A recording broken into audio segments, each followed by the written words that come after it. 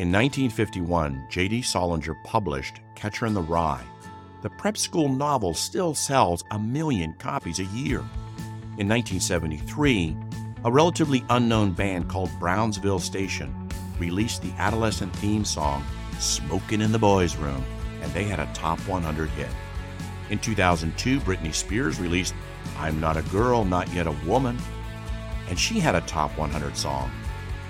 Taylor Swift smashes every movie, song, or book about adolescence or teen years in her billion-dollar tour this past summer. The adolescent years, we're fascinated by it.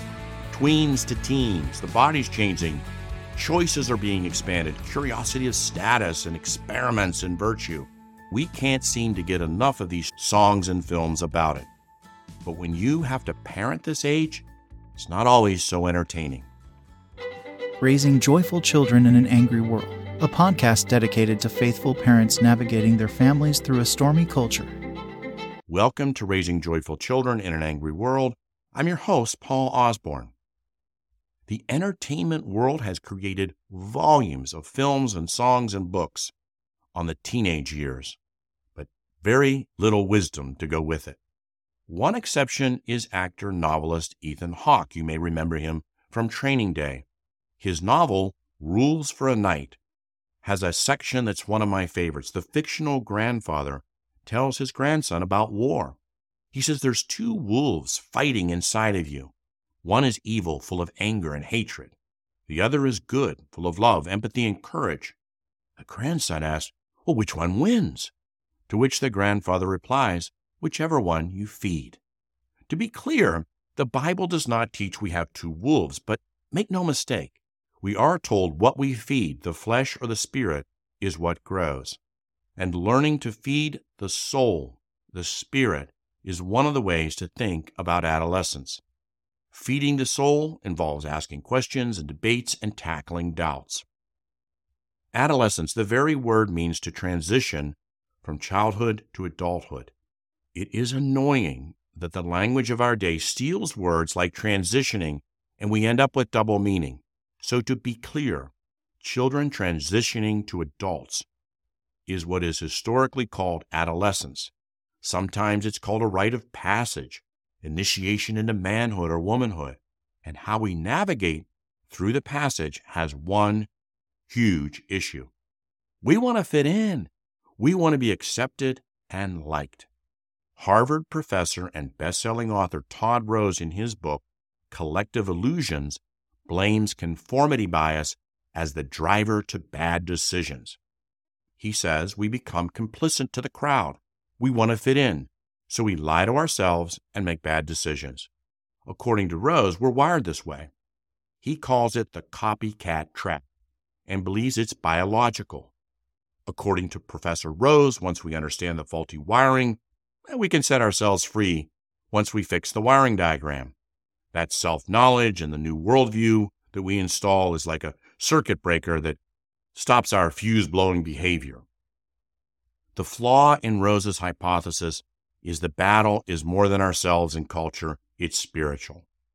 When my brother and I were growing up, my brother's older than I am, he had a science experiment in the 8th grade in which we had a small white mouse, and we were feeding it, or he was feeding it, small amounts of nicotine in the water, and the mouse started getting sick. And we finally had to, stop doing it and got the mouse back to health and left our basement and went back to the pet store. But years later, we both fell into a season regarding the temptation of smoking cigarettes. A short season, but a season. And my mother was shocked. Don't you remember the little white mouse? Yes, but our conformity bias was stronger. We were not a mouse. We were men. See, the biological hormones and emotions of adolescence, things are going to get stormy. And if we accept it for what it is, a season of questions, experiments, and even arguments as our kids cross the bridge from childhood to adulthood, and like any journey to the promised land, there's going to be wars and some fights, that there are 2 kingdoms that are offering us freedom, and freedom that is based on some truth. Which one's true and which one's false is part of the discovery process. Biblical understanding of discipline, we said the last time, was training and correction. But as our children enter this new stage of life, we're going to have to modify the tactics. The mission remains the same. We're hoping that by the grace of God, they'll learn to trust God for themselves, to believe and receive the gifts of God, including freedom. But the tactics on this particular point in the mission have to have some flexibility. You can look at the youth of the Bible, Isaac, David, Esther, Joseph, Daniel, Naomi. We see people trusting the promise of God. It all comes down to which kingdom's promises are they going to trust. Do we trust God's promises, or are we being pulled into what the world promises, despite all the evidence that it's not trustworthy? The reality is kids are going to fall for some of the false promises.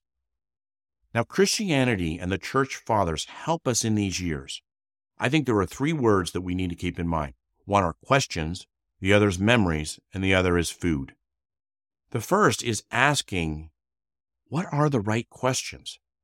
The wisdom of using questions is part of the catechisms. Socrates and Aristotle used it. Jesus uses it. It's sometimes even called the Socratic method. Yes, we're using reason in this. But when we ask questions, it's not just so we can compare answers, but the first step is knowing we don't know the answer. Then the truth can be presented for anyone to trust it. And within that truth is our reliance on God to help us see it. Giving young people a Bible is great, but giving them a summary of what the Bible teaches is better.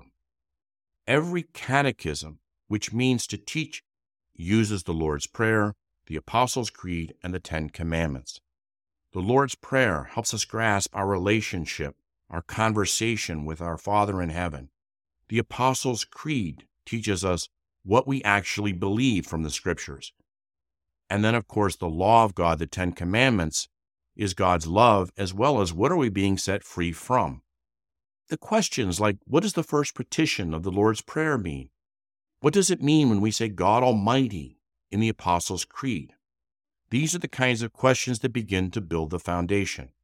So when I hear Christian teachers say, we have no need of creeds or common prayer, I'm not sure they realize the difficulty we are left with in teaching young adults the Scriptures. Where do you start? How do you break it down? How do you avoid individualistic interpretation? What does it mean to you? I don't know. What does it mean to me? We use the Bible alone as our authority, but having the catechisms, which are based on the Scripture, help us have the framework, the themes, and the significant things that we need to know in order to actually study the Bible. The use of catechisms from Augustine, who had his, to Luther, who wrote his, and yes, the Baptist and almost every denomination has a catechism. And this is where we're going to be able to fill the mind and build the foundation. Because middle schoolers are going to come with these questions. Well, who did Jesus pray to if he's God? Why is there evil if God is good? And the foundation is going to equip us to help answer those kinds of questions. This is where the debates and the questioning is helping us discover the truth that we need to cross the bridge. Memories are another thing that I think are critical. Memories of when God acted in the life of the child. So if you don't have adolescents, you should be building some of these stories. It might go something like this. Your child comes home, they're disappointed, they're upset about something. And you say, do you remember when we moved to this new town and this new school, and you were upset because your best friend back in preschool was left back there? And then you discovered that God had given you a new friend right next door?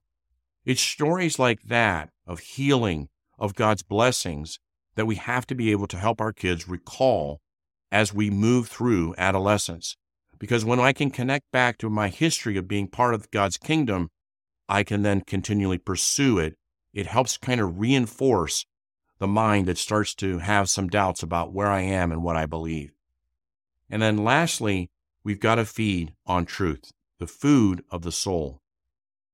Ethan Hawke tells another story in Rules for the Night that I think is kind of interesting. He says, the knights do not protect the truth. They live in the truth, and the truth protects them. Now, we as Christians do defend the truth of the gospel, but we have to learn to live in the truth because the truth protects us, and the truth ultimately is what sets us free, and that's the freedom that we are pursuing. Right? I mean, the transitioning of a child to adult is this search for freedom, and freedom that is based on truth. The truth can't be a truth you create for yourself. That's not truth. It has to withstand questions and challenges and arguments. And in that truth, we actually become adults because we find our freedom on a secure foundation. And now we're free from the scrutiny of peers, free from the need to fit in, free to love and serve not by compulsion, but by the love of God. I'm not saying we're going to get through this perfectly. We're not. But this is what we're striving for. The world's entertainers, however, will keep trying to take us back to our adolescent search. I think because so many people are still searching for that truth of what it means to be free. You remember the old Eagles song, Take It to the Limit. You're searching for your freedom. Nobody seems to care, and you can't find the door anywhere, right? This is kind of where people get stuck. The issue is that freedom to make decisions is where most people stop, and this is what we want to make sure we're not doing. The value of your decisions is based on outcome, and who determines and how will you determine the value of the outcome apart from God's truth, what God says is good, what God says is valuable, what God says is a virtue. It's interesting, I was at the movies this week, and there was a trailer by Beyonce in her new movie, her concert movie called Renaissance. And she says, when I'm performing, I'm perfectly free. And then she invites the audience and she says, when you come, I want you to be free because here there will be no judgment. No one will be judged. Now, this is an interesting statement because it's patently false. It's even ridiculous. When you go leave that concert, the first thing someone is going to say is, how was the concert? Which is a judgment. And all those people that are performing and the production that she has, they're all being judged on how well they dance and the lights and the sound system. It's all a massive judgment. The thing we have to understand is outcome. What is the outcome that God says is good? What is the outcome that God says is truly free? When we are fed the truth, we understand that the one that the Son sets free is free indeed. Who is the Son? He is the way, the truth, and the light. This is what we must build in the bridge from childhood to adulthood. The ultimate battle for the heart and soul is a fight for identity. Our King invites our kids to know who they are, what to believe, and where they belong. Until next time, let's remember the words, for theirs is the kingdom of heaven.